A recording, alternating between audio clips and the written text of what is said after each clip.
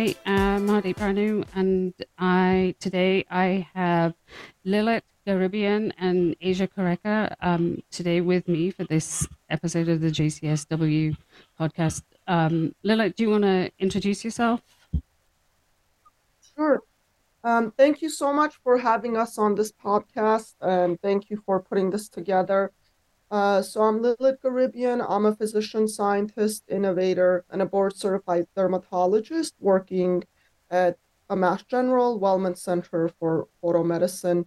I see patients, and I also do translational research to solve unmet needs in medicine and bring new therapies to patients. And I'm really excited to talk about my passion in innovation and translational research here.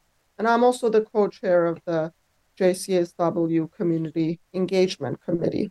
Asia, what about you? Do you want to introduce yourself as well? Hi, I'm Asha Koretska. I'm an instructor at the neurology department at Brigham Women's Hospital. My focus and my research is Parkinson's disease and other genetic neurodegenerative diseases.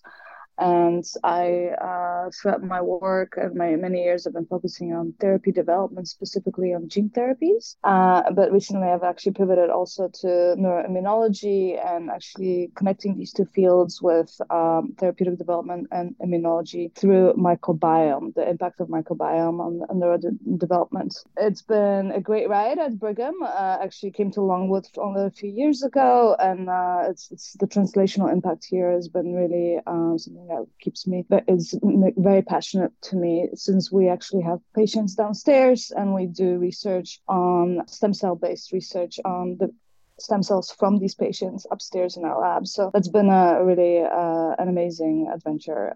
I've been an active member of JCSW for about 5 years, I believe now, and I have joined the career development committee for 4 years, and now I'm a co-chair of the community engagement at the GCSW. It's been a real pleasure and honor to work with the wonderful women here in promoting the values of equity, diversity in our work, but also in healthcare. And that's something that I actually been really looking into a lot more, especially since my field of gene therapies is quite a question of to be actually equitable for everyone, as quite expensive at this point, whereas the question of that being available to all people and gene therapies being very successful therapies, if applied well, that these can actually, people can reach them out. So that's something that I'm quite thinking a lot about while doing research at the bench. Okay, great. Thanks. So you both have great backgrounds, so interesting research areas. Lilith, and both of you talked about translational research as well. So I'm a project manager at Harvard Catalyst. So obviously for me, translational research is very important for the people that we work with. So Lilith, do you want to talk about what part of that you really enjoy? And, we are also interested in innovation as well. And, it's sort of like looking at problem from a different perspective as well is something that our program is interested in as well. Yeah, no, thank you so much. I think that's something that I learned along the way within Harvard. So I came to Harvard in 2002 as a MD PhD student, and my PhD was in immunology. I've been in academia my entire life, and early on, in academia, there was this sense that sort of commercialization and working with industry is sort of like the dark and evil side, and true academicians really stay away from that. But it wasn't until I started my postdoc with Dr. Rox Anderson at Wellman Center for Photomedicine that I learned the true value of sort of innovation and commercialization and what that really meant. What I learned was that research and invention matters much more if it makes a difference for the patient and if you're able to commercialize your research, your invention, and bring it to the patients. Because if you think about it, invention is really an idea or technology, right? An idea alone is not valuable if you can't find a way to bring that to a patient. And to do that, you really have to work with industry to commercialize that idea and bring it to market, because that's when it really adds value to patients. And as a physician scientist, that has always been my dream. I always wanted to invent something or discover something that then I could bring to patients and see them benefit from it, because that truly encompasses what like the mission of being physician scientist is. And what happened is, like, during my postdoc, I wanted to understand a side effect from a therapy, because I thought if we could figure out the mechanism of, for example, how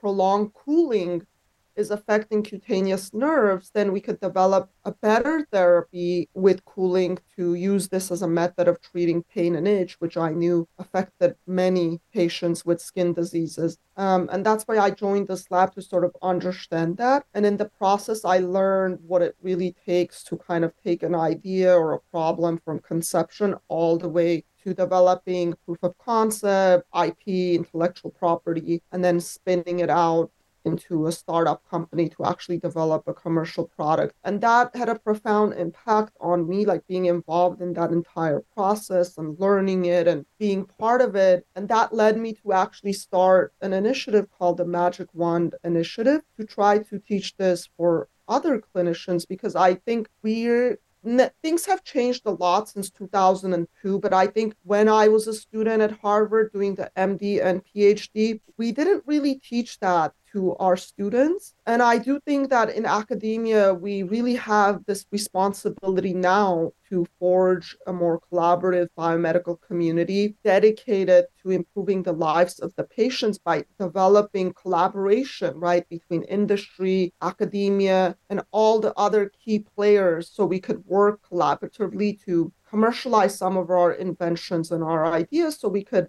more efficiently and effectively bring them to the patients. And that's what I'm really passionate about, like finding out ways of how we do that effectively, where we each have our mutual goals and responsibilities, and we each play our own best roles. Okay, great. That sounds so interesting, and I'd love to hear more about this Magic Wand initiative as well. But so, Asia, what about you? I mean, I heard that you've gone from sort of neuroimmunology, which Lila, I gather your PhD's in immunology as well.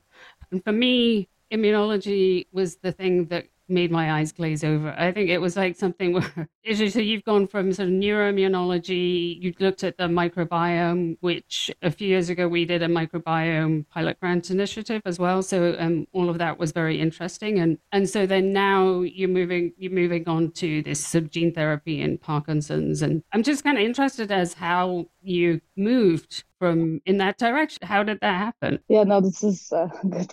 So I still wonder how these things happen. So I've been always focused on neurodegeneration, and I did my PhD in Parkinson's disease, gene therapy as kind of as an aspect to look at it.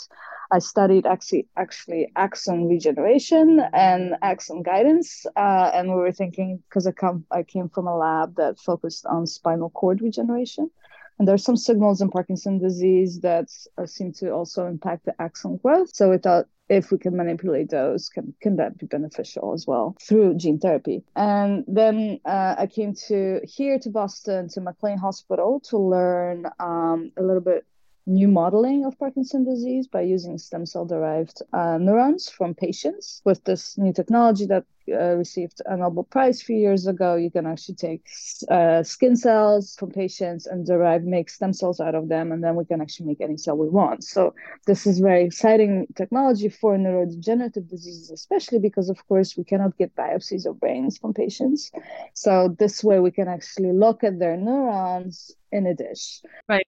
Because people don't generally want to give up a piece of their brain. Yeah, so it's hard to study. It's hard to study in a patient that still needs the treatments and very often still needs the diagnosis. So that's the problem in our field a little bit. Sometimes the true diagnosis comes after the patient passes away, when we do autopsies of their brains to finally say, okay, so this indeed was Parkinson's or Alzheimer's, because we can now finally look at their neurons.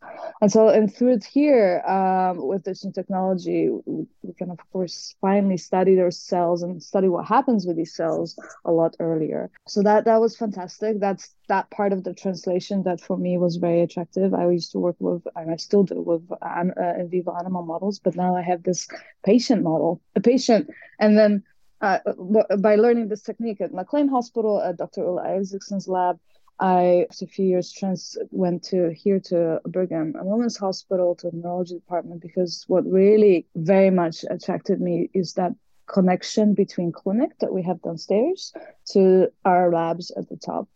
And so Dr. Vikram Kurama, the PI that I work with now, he sees patients every week on Friday, and the same patients we have upstairs, we have their stem cells and we have their neurons growing. So it's just that idea of this translation and these patients actually wanting to be part of our studies and volunteering for that and wanting to be involved is really something that got me tick, like it got me really excited. And I actually work now on so Lilith was talking about commercialization of products, development, IP and commercialization of products for patients, large number of patients. I actually work a little bit on the other side as well, is actually personalized medicine and gene therapies for N of one or N of more, but meaning N of few.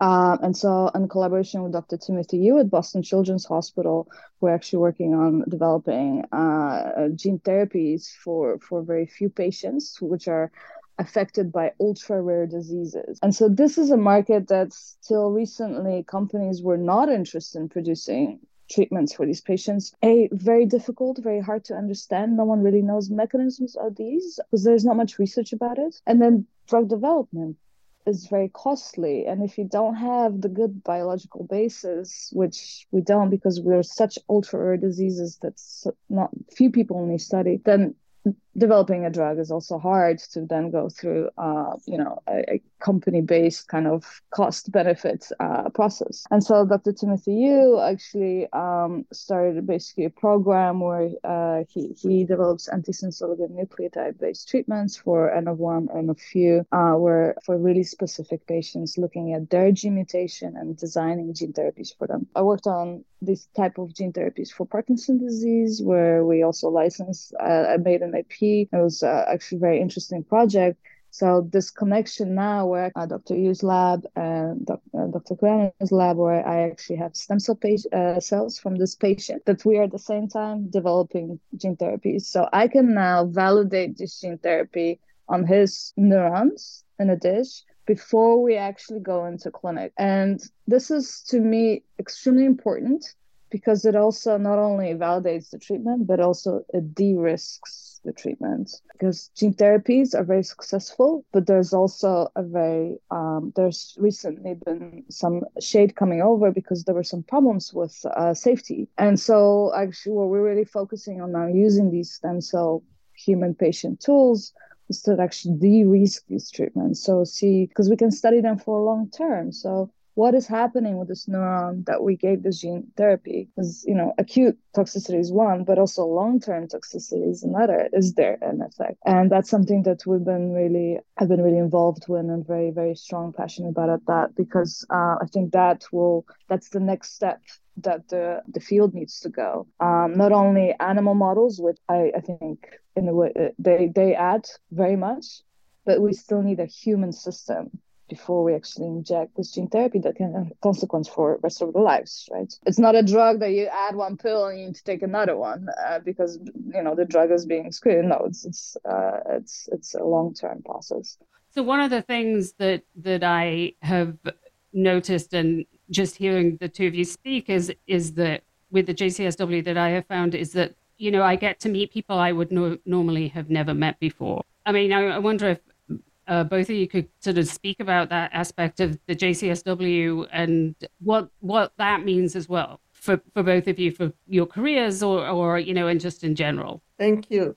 So you make a very good point, and I think Harvard is a very large place. I didn't meet my postdoc mentor while I was here for the first 10 years. I met him during residency interviews for dermatology. And I think, we can do better job in connecting people, getting to know each other, and then becoming an asset or resource for one another. And that's what I love about JCSW because every time I come there, I meet new people and I make new connections. And that's what kind of promoted me to become engaged with this committee because I do think we have so many amazing scientists, amazing clinicians, amazing administrators, and just female leaders all across, but we don't have the opportunities to sort of meet them because we're all so busy with our own careers and our own work.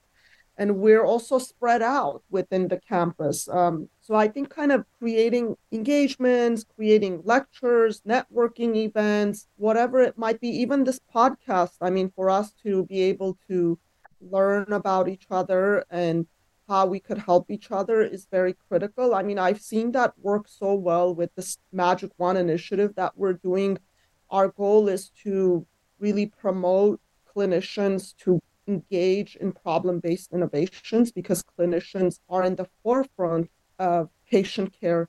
They have the front row seats for what the clinical problems are that affect patients. Patients come and tell them, yet they're never sort of given the opportunity or they've never been able to make the connections and get in touch with the resources and the know-how to work on solving those problems, right? But they exist because we're in this amazing research community. It's just that nobody has taken the time to facilitate and bring those connections. And we've been able to do this successfully with our program where we ask the clinicians to identify the problems and make a 10-minute presentation just about the facts of the problem. No solutions. We just want you to tell us what the problem is. And I arranged for them to come and do that presentation in front of engineers, scientists, researchers, PIs who like were so fascinated by listening to what the problems are and they're not exposed to it because they don't take care of patients.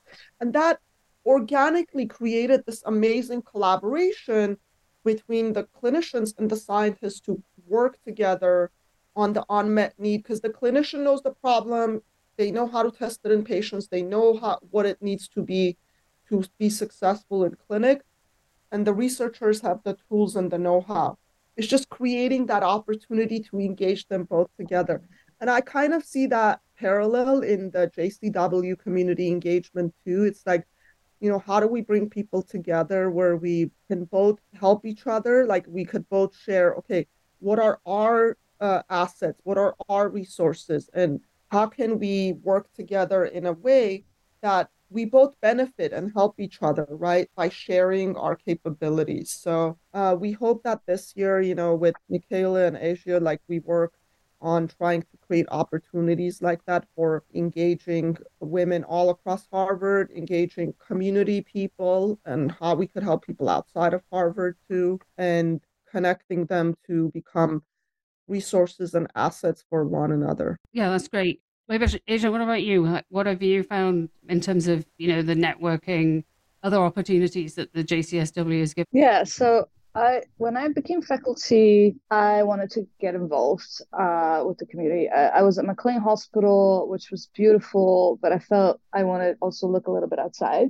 And so I started asking around, what are the opportunities for women faculty at the Harvard Medical School to meet people, to get inspired, to learn new things, and to also make a difference. And then I was introduced to JCSW, which I went to the first meeting, and I was like, "That's it. This is where I want to be." I was so impressed and inspired by the diversity of the group, with pretty much every type of research position, staff, faculty there at different levels of their careers. People like me who just starting and people who've been around for a while and just know ins and outs of everything. And yet everyone just being there on equal terms and discussing. The microphone was being passed around to everyone who just had something to say. And actually, the first session was about the unconscious bias in a workplace. And I was, oh my gosh, this is it. This is what me and my friends, we come from an international background with many different nationalities, we get exposed to all the time. I'm Polish, and sometimes I get, extra checkup at the airport just because of my last name. I have friends who are, from different skin tones, skin colors. We all have different stories about about, do you want to put your picture on the CV or not? Those kind of questions that come up all the time. And so that first session to me was, wow, this is really a place where I can hear, I can learn, and I can be listened to. So one thing that JCSW just taught me a lot. It taught me a lot about thinking about our community in a way where we are all part of one and we can all contribute. It also, there was another session which I thought was initially like, wow, that's kind of crazy, but it was about financing and women, how we need to finance better. And I came in kind of going like, this is going to be interesting. And it turned out to be super, super good for me because yes, it was eye-opening that, and also the statistics he presented were just like eye-opening. And so then I talked with my husband, like, I think we need to kind of think about this more. And I've learned a lot and about leadership and how we can be women leaders who are compassionate, who are powerful, and who are understanding and making a difference for everyone. And I think that's something that this year especially we are really trying to dig into as well, as to how can we be good leaders in today's world, in today's very fast-paced world. And I think I'm very, very looking forward to that. And so this diversity that we have of everyone from so many different places and work and experiences is something that really speaks to me. And so I've been involved with the career development subcommittee, which was really great. And we've done a lot of cool projects, especially during COVID. We really took a kind of an initiative to like, how can we still develop career as women who do get impacted by children staying at home more because of COVID. And unfortunately, the statistics is showing that there was an impact of that on our career development. And so that's actually something I'm very passionate as well, is how to be a successful working mom. That's something that I talk a lot to people about, and something that's not, we don't get courses about that, but maybe we should. No, I think that there's some kind of secret formula that somebody somewhere needs to come up with. Lilith, I'm going to just take off the name of your initiative. Like we need a magic wand. But for that side of things, one of the things that I was interested to hear about is like for you, who and what aspects of the best leaders that you have met, and what are the things that you've taken away that you could use in your everyday work and life? And I actually have 3 examples. JCSW is giving us many opportunities to listen to fantastic leaders. Many of us are leaders, and so just talking to them. So it's always so inspiring. But I always find it also like these inspiring talks are wonderful, and you get really pumped up about it. And then you go home or you go to work, and you're like, okay, what now? I'm excited, but where do I start? And so actually there were a few things that I'm more of a practical person, and someone told me once, get it cleaner so that you don't need to do that cleaning that takes a bunch of your time as a working mom, which sometimes you don't have. And that changed my life because I'm like, okay, that I don't need to think about anymore. Another thing was, if you are stressed and stuff is not happening, try not to put that on others just because things are not working out in your head. Other people are doing great. And so that's something that I'm really working on, that the day has 24 hours only. And so we do have to pack everything in, but that's a lesson that I've learned recently, and that makes me a better leader, always trying to put myself back when I'm like so compressed with my own thoughts. That's a hard one though, because when you're in that mode, then you're just in that mode and you're like, I just need to get stuff done and don't get in my way, and like people come to you with problems, then of course you want to help, but you need to be in a good space for that. And the third one is the sandwich, I think, technique. Someone told me, when you want to talk because I have a managerial leadership role, people come to me and there's issues. I need to go and address those issues, personal issues as well between staff. Say something good, then say the not great stuff, and then finish with the good stuff again.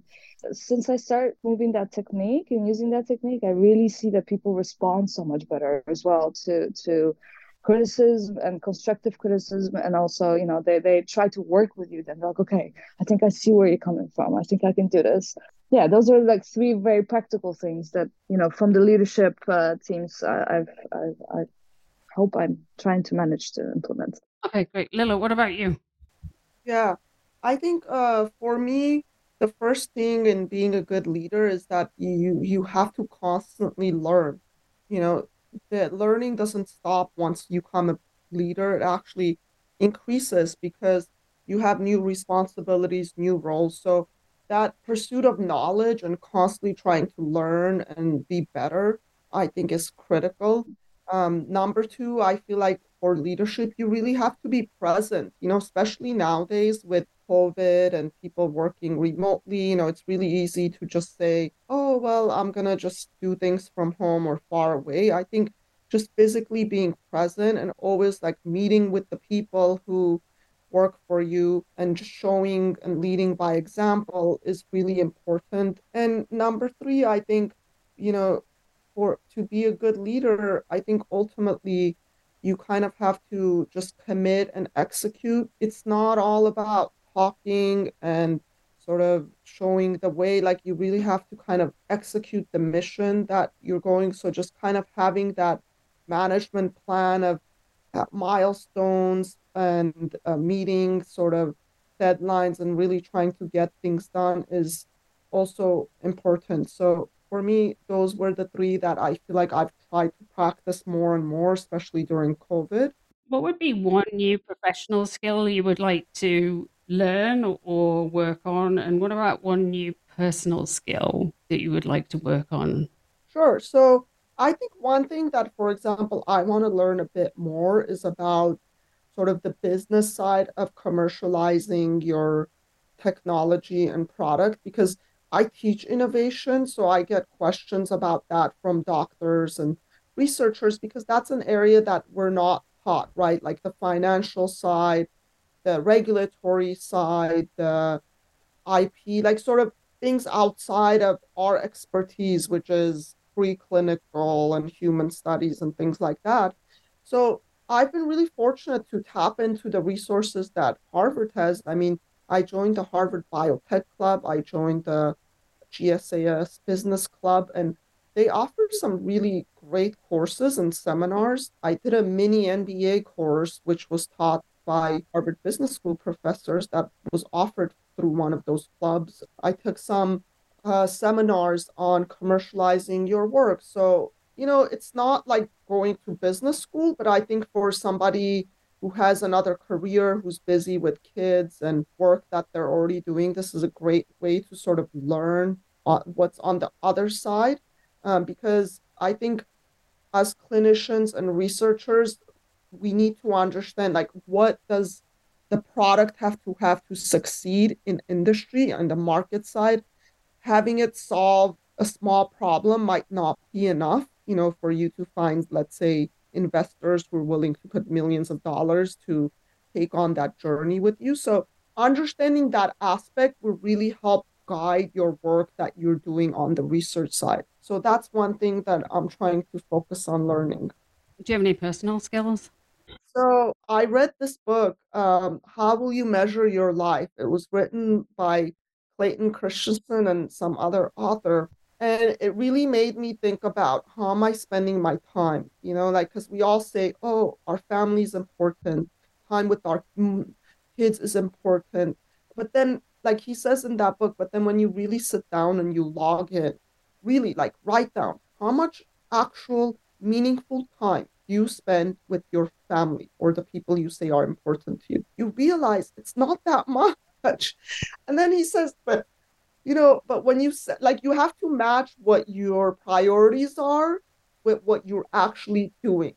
So that really made me sort of stop and step back and decide, like, finding ways of really spending time with my kids. I have an 8-year-old son and an 11-year-old son. So I decided that I'm going to be more involved with what they're doing. So I became interested in becoming a coach. So I started coaching his soccer team. And this week, actually, I started now coaching the basketball team. So, like personally, I'm trying to, become a better parent and be more involved with my kids. And that's my goal, to kind of find ways where we both benefit. Yeah, but you're also like exercising some of those leadership skills as well, being the coach, right? As well. It's harder than you think. Like you think, wow, like what you just tell like this kids to just run around and follow what you're saying.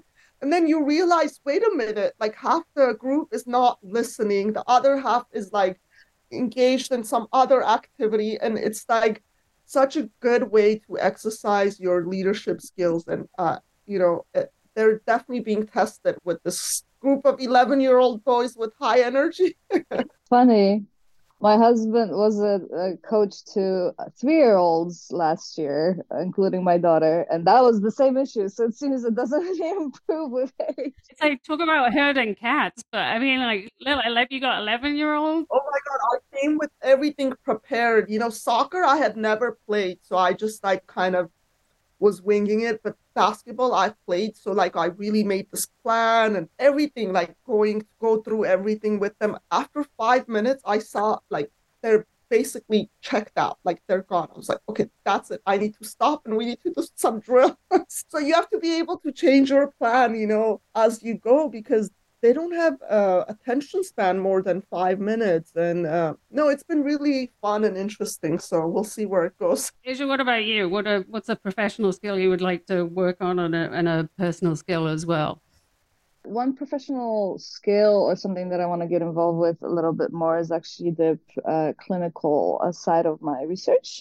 So actually going into kind of clinical trials, just seeing how that is, and what is the next step of the work that I do in the lab, and so a little bit involved with that. That's something I just want to follow to personally learn. I did pre-med and decided not to go to medicine and do research, but that always interests me still. So, and I think I have opportunities to do that now. So that's the kind of something I'm interested in to follow and develop my career a little bit towards. A skill that I really want to learn, and I think Lilith mentioned it too, is time management. Something I've actually been putting on my yearly meetings, career developments all the time. It still feels like I'm still backing and still behind with that, and that I think is both for professional development and professional and personal, and kind of going into more personal. If I get better at my time management, I really want to go back and do yoga again and take the time for it and be better at it, because I very much enjoy it, and it also grounds me. Something that I know that I'm actually better at, being a manager, being a parent. Yeah, I love yoga. I do yoga like at least 2 to 3 times a week. Time management is definitely something where it always feels like it's something that you can get better at. I often think like back in the day where people like my mother's a physician, so was she actually even thinking about time management when she was working and her family or whatever? It's like, was that actually an issue then, or is it now because of there's so many more competing demands? I'm sure she was. I'm sure she was. And I think she was probably doing a really good job, since you are actually wondering whether or not, she was just being so relaxed and awesome. So she was doing great, I think. Okay, so I'll give this podcast for her to listen to. So. Lila, what about you? I think, it's really hard for women because naturally all the childcare responsibilities fall on us. And I'm sure it was much more when your mom was going through medical school and doing. Now there's a lot more shift. We're trying to share it, with our partners, husbands, and kind of also there's acceptance of being able to hire nannies and help if you could afford that. That has been a game changer for me. I mean, I have a full-time nanny. My husband is also a physician. He works a lot.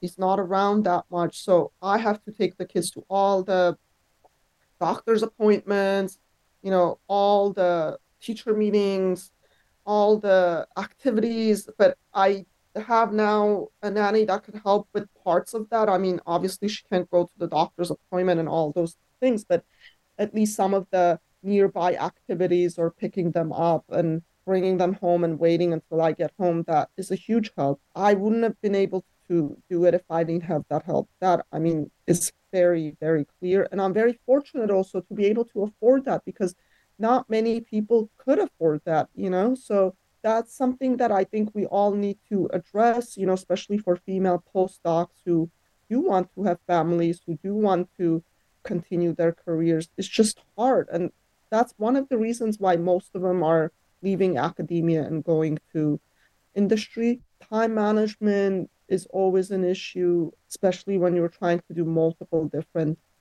careers. You know, you want to be a doctor, you want to be a physician and scientist, and you want to be a mother. You know, you have to be able to find time to put all those into your day.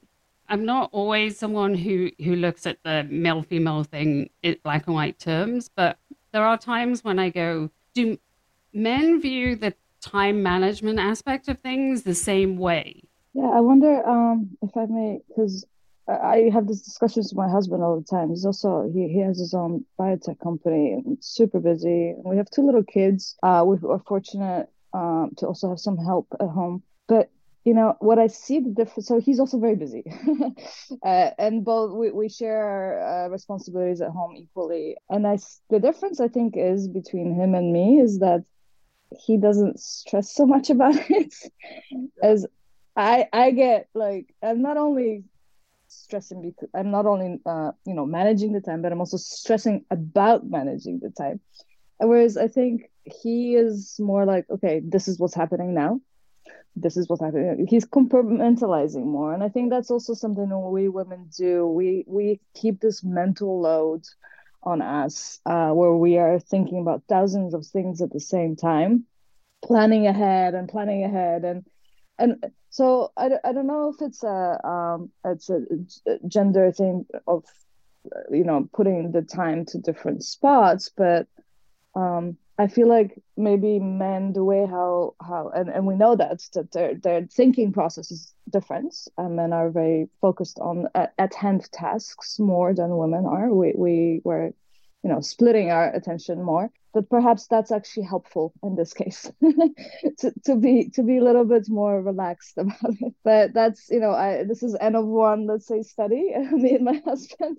But I do also see that with some of my colleagues, that they're just a little like, okay, this is what I'm doing now. And I have colleagues who are physicians, MD, PhDs in the lab. Actually, more than half of our lab is like that. So they're so busy and they have families. Yeah, I don't know, they seem to be a little bit less affected by. No, I agree with you, Asia. I mean, my husband is the same thing. Like, you know, he's very supportive. You know, he when he's home, he's always involved, but his career kind of comes first. You know, it's like he just kind of he says that like it's his job to earn for the family and to, you know, have a career. I think like also growing up, men always kind of hear that, right? Like they're the primary, although things have changed a lot. I mean, now every family is two incomes. So it's like not every family, but most families. But you know, they still have that mindset that they need to be their primary job as the family person is to bring income, have a career, and like provide for the family. And he also is very laid back, like you said, kind of about the kids. It's like, oh, they'll figure it out. Don't worry about it. But how are they going to figure it out if nobody guides them or takes them to their appointment or, you know, does the task that needs to be done? So I don't know, maybe as females, we're just more in tune to trying to be there for the kids and trying to make sure like everything's done for them. I just, you know, I feel like I just can't say they could figure it out. But maybe we need to practice that a bit more and try to be a little more hands up. I don't know. For men, I think it's easier to manage their time. Evja, I think you need to get to yoga. Do you guys have anything else? Because we're getting up to time. And do you guys have anything else that you would want to say to JCSW members or anybody who would be listening to this, any final thoughts that you may have? Just that it's a pleasure every time seeing everyone. It's just such a pleasure, and it's been a great learning experience for me. So I'm very grateful.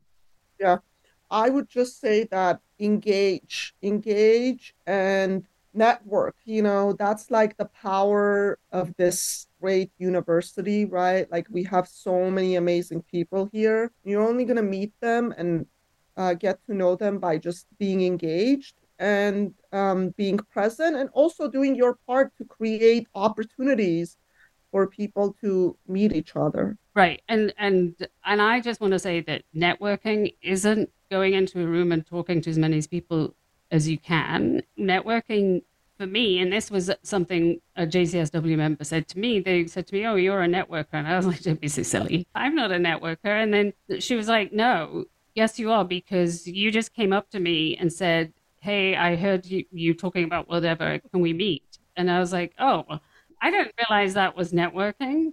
So one of the things is networking is really about meeting. If you go to something and you talk to one person, then that's networking. Because the next time you go to something else, hopefully that person will be there. And then now you've known somebody else. And then it just kind of builds up slowly from there.